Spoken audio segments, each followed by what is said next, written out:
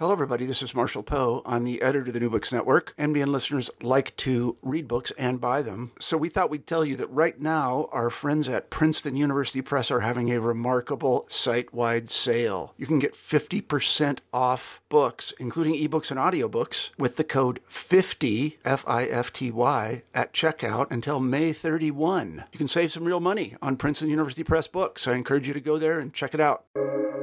Welcome to the New Books Network. Welcome to the New Books Network. I'm Stephen Pimpare, host of the Public Policy Channel, and I am joined today by Daniel Campo, who is the author of Postindustrial DIY, Recovering American Rust Belt Icons from Fordham University Press. Dan, welcome. Thank you for joining us today. Thank you for having me.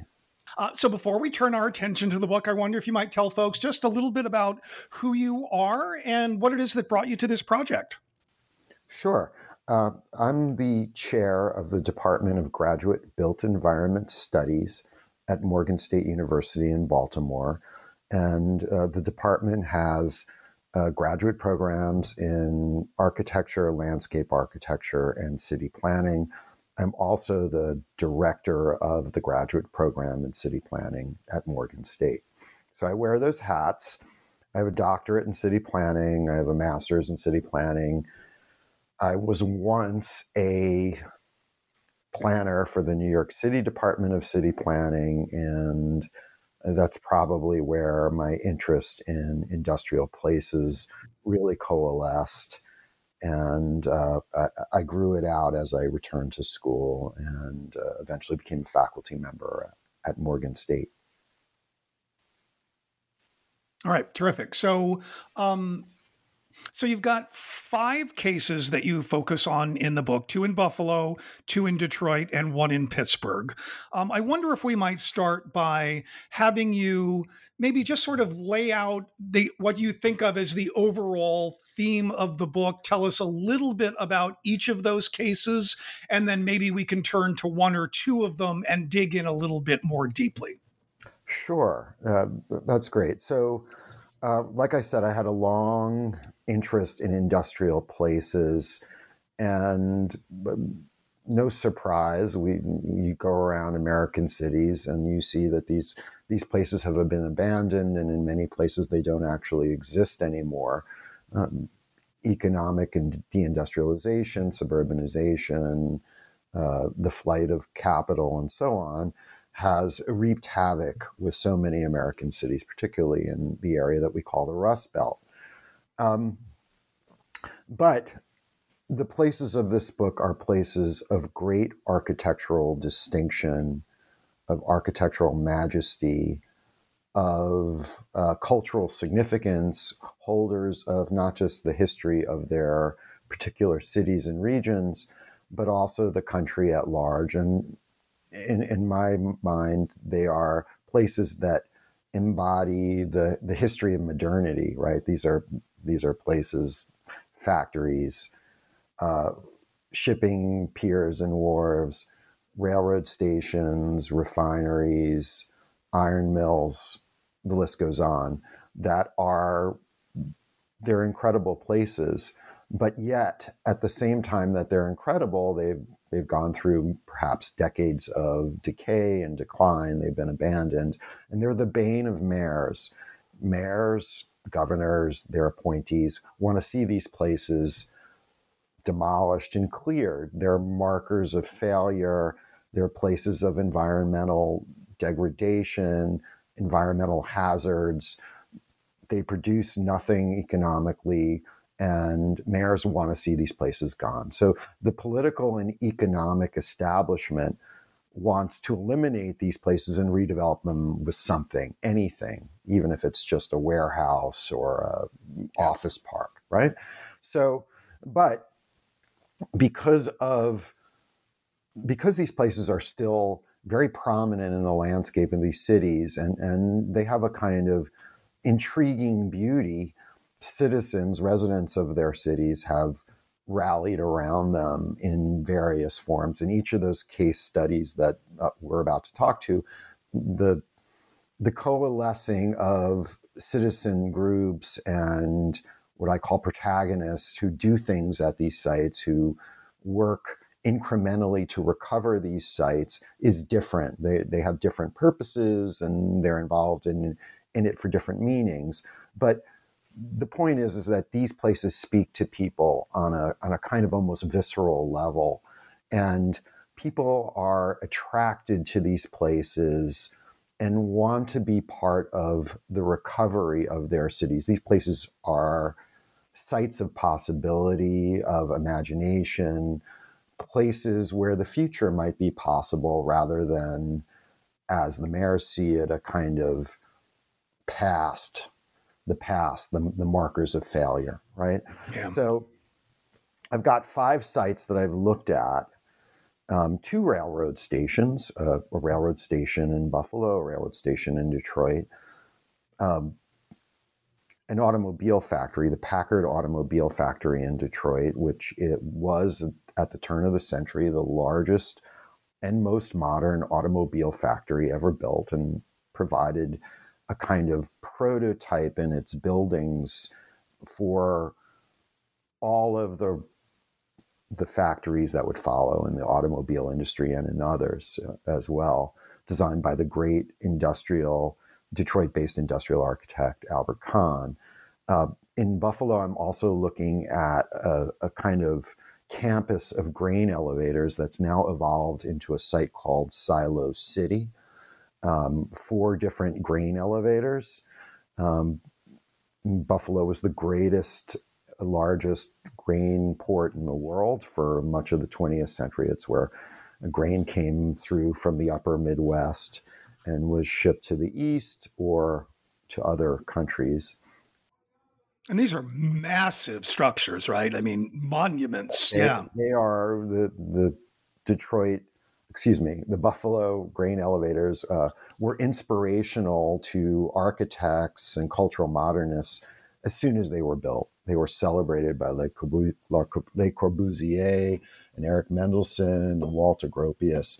And in fact, they were trading, this is as they were forming what would become modernism, European architectural modernism. They were trading images of these new structures and drawings because many of them hadn't visited them yet. So that's, I think I've got the 2 train stations, the grain elevators, right. And this is a kind of a showstopper as well. A iron mill, the Andrew Carnegie's flagship iron mill, the Cary blast furnaces, that was part of U.S. Steel's flagship plant for the first half of the 20th century, the Homestead Steel Plant, which is about 10 miles outside of Pittsburgh, Pennsylvania. So all of these sites, what they have in common, they're all different, but they have a history of decline and abandonment. The Packard Automobile Factory was abandoned by the Packard Company in 1956, just a few years before it itself went bankrupt. And that particular factory became an industrial park and had different other uses, industrial and storage uses over the years. But by the early 20th century, it had been entirely abandoned. Some 4 million square feet of space and a couple of dozen buildings. So all of these places had been abandoned to some greater or lesser extent and deteriorated before they became the subject and target of these, for lack of a better term, a kind of community recovery projects. And they continue to grow. Each one of them continue to grow, and they've become magnets for recovery and arguably regeneration. It's gotten people excited about the prospect of living and working and doing things in the Rust Belt, right? It's flipped the Rust Belt script in a way, right? And instead of the Rust Belt being a definer of failure, of shrinkage, of population and job loss, it's become a kind of badge of honor, of symbol of pride and prestige. And this is a kind of a countercurrent, right? So but it's a countercurrent that's growing and evolving over time with with the least partial success of these projects. So in many of these cases, we've the story, at least to me, becomes these were sort of icons of our peak industrial age deteriorate, are symbols of that decline, but then often, although not always, because of the work of artists, of visual artists, of musicians, of actors, of all kinds of creative folks, they become cultural centers rather than industrial centers. Yes? That's absolutely right. Yes, the five sites all have this aspect, right, to greater or lesser extents. The site that probably has it in its most prominent and exuberant form is Silo City in Buffalo. It's a site with a very interesting history.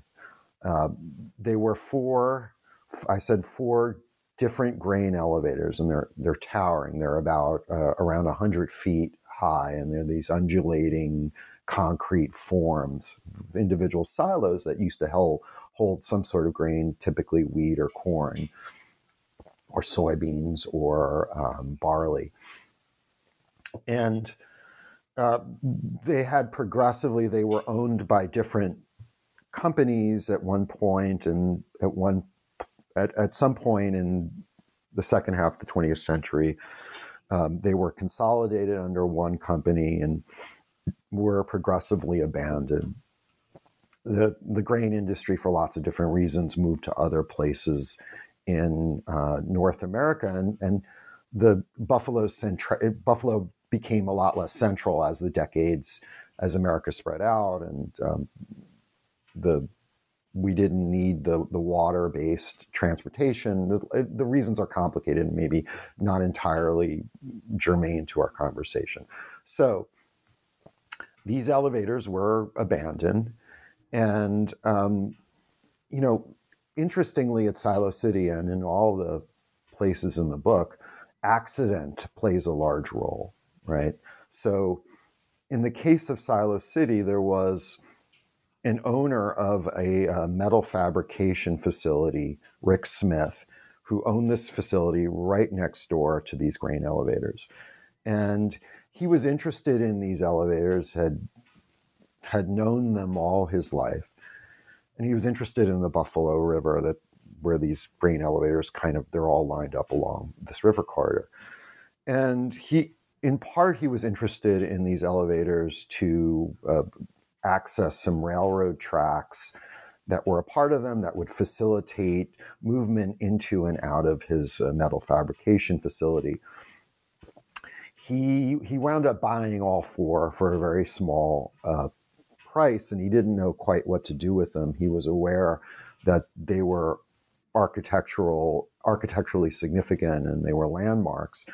But he thought, okay, maybe I'll reuse these to store grain that could be used for an ethanol refinery that would be built amid them. Building an ethanol refinery is a kind of complicated endeavor involving lots of permits and investors and all kinds of things. It takes a few years to do, like any big public work or industrial work.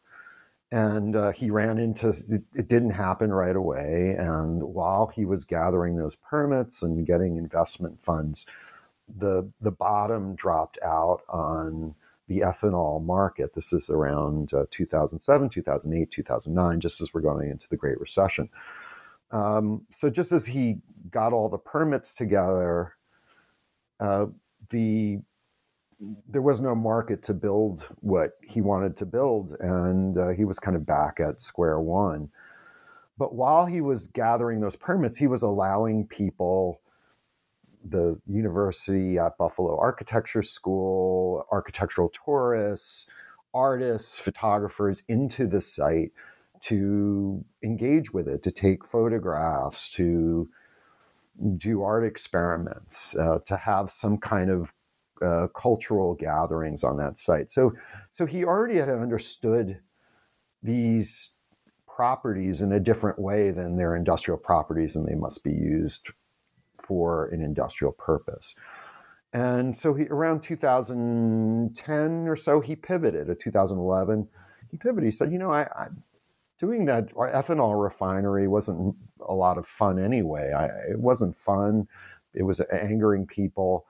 Let me do this other thing. Let me see what I can do with this site, invite creative people down to engage with it. I may not know how they will engage with the site, but they are their own experts. They have their curiosity. They are, as you said, artists. They are filmmakers. They are people who are modern dance. They're doing modern dance there. They're visual artists. They're interested in industrial history. Let me invite people for tours.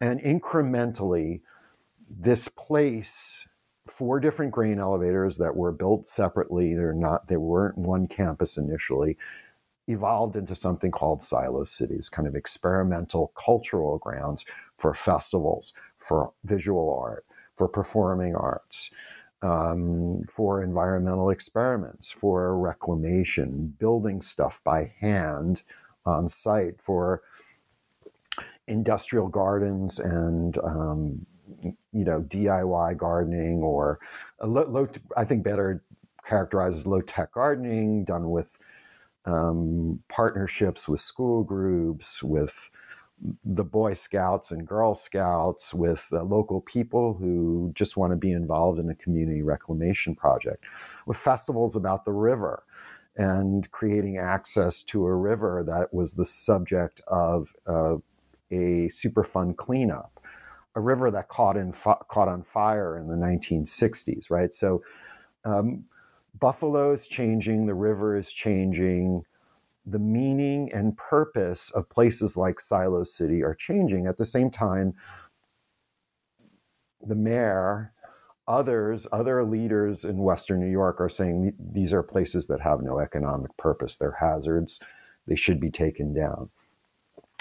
In the case of Silo City, Rick Smith, the owner, kind of won the day and was able to program these places with these uses, and very, very spirited. I've been on site for several of them, including Buffalo's Torn Space Theater Company does these yearly productions where they write a play to be done on site, site-specific theater, engaging the site and engaging in very broad and provocative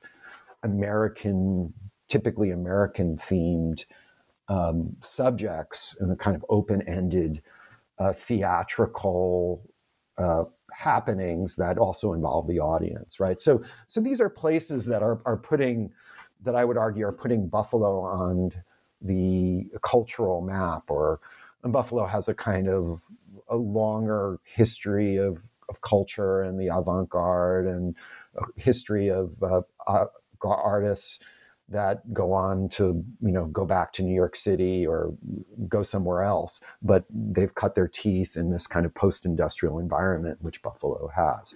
So Silo City has evolved.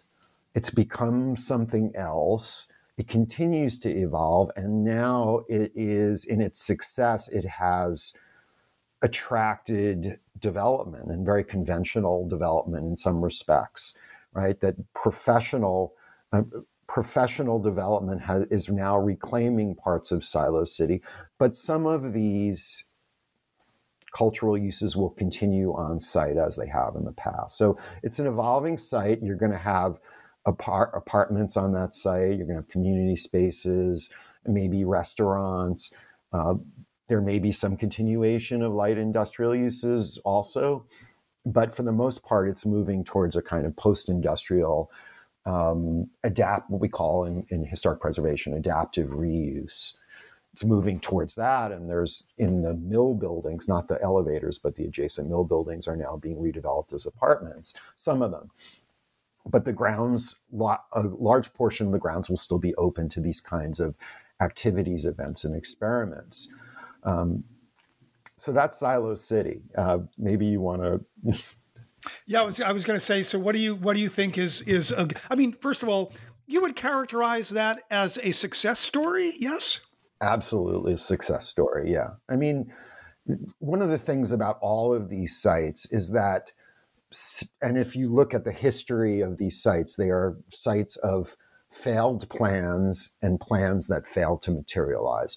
All 5 of the sites would have been cleared if governors and their appointees and mayors had their way. Like, right? Let's demolish it. Or if ethanol had been profitable. Right. Well, if ethanol although it still would have remained, yeah. Right. So parts of the existing complex would have remained, right? But right. So these are places of failed plans or plans that failed to materialize. And when you look at places that have been cleared, like in Southwest Detroit, where I just came from a few days ago, there's the Cadillac plant, the factory that made Cadillacs for the United States, right? It's in Southwest Detroit, and GM moved out of that facility in 1987, and it was abandoned. And by a decade later, every single building on that site was cleared, right? It became a complete tabula rasa, and what's replaced it is low density warehouse uses and some light industrial, right? So it's to economic leaders who have in Michigan who have spent millions and tens of millions of dollars, hundreds of millions of dollars perhaps on that site. It's a site of success, right? It's a site of where, we've revived the city of Detroit, of the region. We're continuing in its great legacy of industrial production and so on. But I look at that site, it's non-urban. It's a site that would be better. The uses on that site would be better on the urban fringe than in the middle of a reviving city. It's relatively close to downtown Detroit and close to the train station as well that I write about in the book, right? So success is often a kind of disputed. It's disputed, right? Like, so the economic leaders say that that's successful. I say it hasn't been successful and has wiped away buildings that could have been used otherwise and wiped away the cultural character of Detroit. Can you imagine having your office or apartment? This is where they used to build Cadillacs, right? The kind of how cool that would have been, right? So, and the same is true in places like. This is really true in Buffalo of the train station, of the Central Terminal train station, where I see an evolving recovery project that's been happening for decades, really since the mid-90s, where there are still leaders in the Buffalo region who say, well, I don't see, it's a humongous site. It's going to take hundreds of millions to revive. I don't see the value in that kind of a place. It could fall down tomorrow, although that's not true anymore. At one time it was. So success, urban success is often disputed. In the case of Silo City, I think at this moment, that site, it's like 100%. If you go to Buffalo, people know about it. No, it's no longer a kind of secret in the know. It's a place that people know of, who attend the events there, and people travel to it as well to see that site. And that was also true in its earlier underground phase, at least with architectural tourists. They would say, I got to go see those grain elevators in Buffalo. Do you think the Michigan Central Station story is one in which sort of those political officials and development types and you and like-minded folks would agree that that's a kind of success? I think so. At this point, they would. 15 years ago, they would have not. So tell us a little bit about that story, and maybe describe that building for people who have never seen it or seen pictures of it, because it is quite something. Yeah, the Michigan Central Station or Michigan Central Depot or the train station, that's what people call it in Detroit, is a kind of one-of-a-kind building. It's a great, giant neoclassical structure roughly based on or inspired by the Baths of Caracalla in Rome, the great Roman public work. And finished in 1929. No, finished, I'm sorry, in 1913, the same time as New York City's Grand Central Station, built by the same architects, Fellheimer and Wagner, and Reed and Stem. These are prominent architectural firms of the early 20th century. And just like every large or even small train station in the United States, that these places have atrophied and died over many decades and were places of disinvestment, right? So the station was formally abandoned by Amtrak and Conrail, the freight railroad, in 1988. And for decades was kind of open to the elements and invited transgressive and illicit and illegal activities. So you had squatters in the building, you had illegal dumping, you had people who went in and stripped the building of all these incredible interior fixtures and architectural details. If the rapper Eminem shot one of his most famous videos in that building, along with nearby Tiger Stadium and the Packard plant, which I write about. So this was a place of deterioration and abandonment. But not all of that story is terrible, right? And some of that story is about artworks, about visual art, about events that happen there. And people who discovered it and who were just in awe of that place and saw it as a kind of symbol, elegiac symbol of not just recalling Rome, but recalling Detroit in its own glory days, right? Yeah. The kind of mythic city. Of course, I talk about this in the book. I mean, Detroit has never been a place that's championed the kind of public life that we see in, say, New York City or Chicago. It's the place of automobiles, of suburbanization, right? So the train station the great train station of Detroit probably never had the full opportunity to grow and be cherished like, say, Grand Central or the former Penn Station in New York City. Yet it survived. And the city of Detroit and the state of Michigan tried to demolish it on several occasions. They didn't have title to the property. They didn't have the money to demolish it. They passed laws. They tried to get money from the American Recovery Act and the different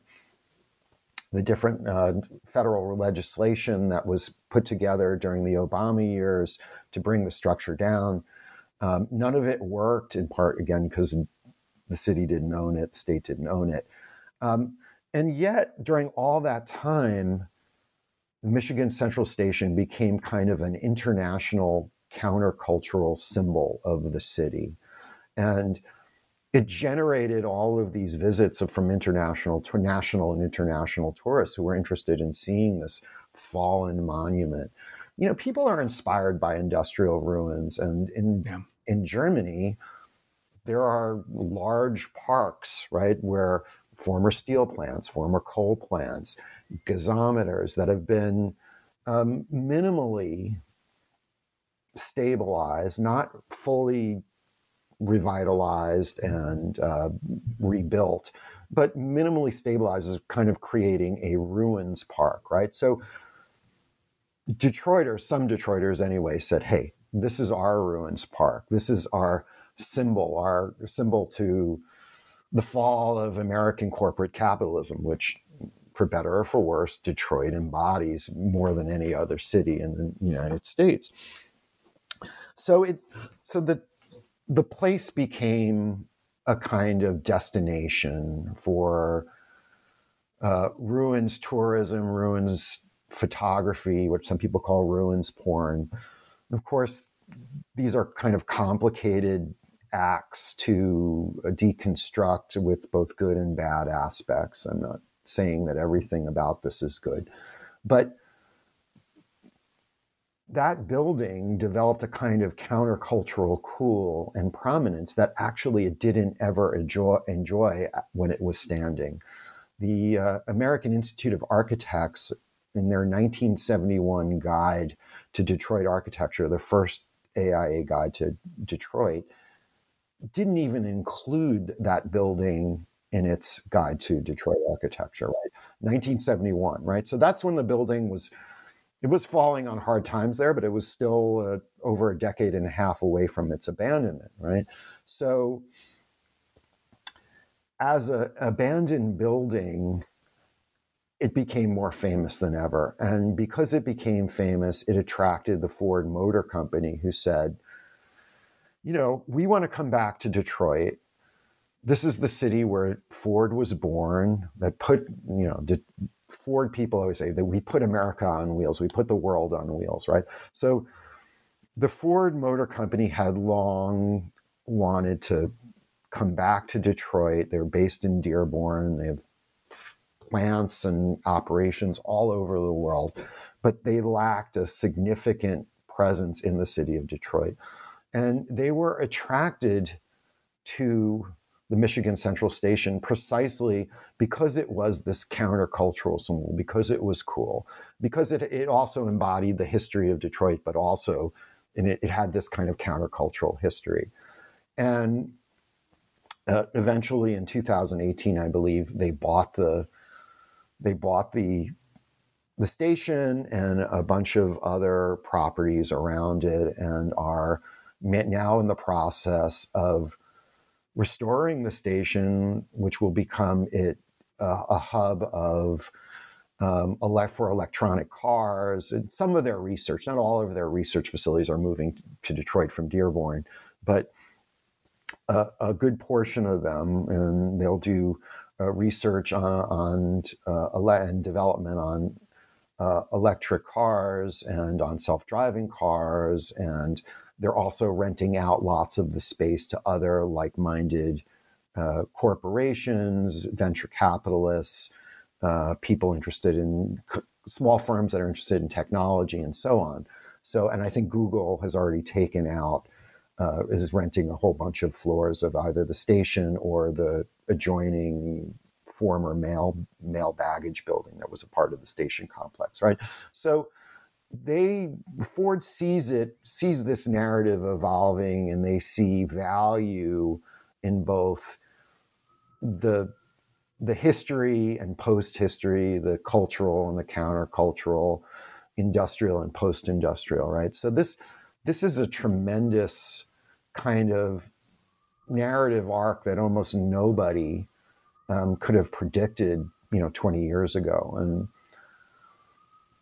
yet, there it is in 2009 and 10, angry members of the Detroit City Council were at a meeting haranguing the mayor of Detroit of how come the mayor wasn't moving fast enough to demolish this building, this eyesore, this symbol of failure, this hazard, right? So these places really have very interesting histories, and they're places of possibility, and Ford's purchase and restoration of this building is a kind of symbol of that, and one we can all get behind now.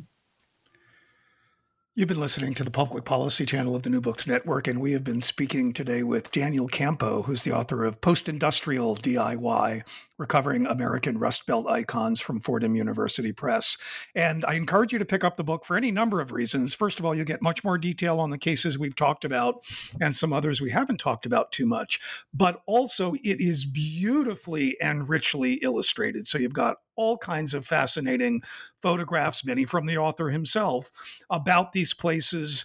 We've just been talking about the Ford renovation, architectural renderings of what that site is going to look like. So it really is this lovely, rich, often elegiac, but often celebratory look at both our past and perhaps our future. So, Dan, thank you so much for joining us today. Much appreciated. Thank you, Stephen. I really appreciate it. This was a lot of fun.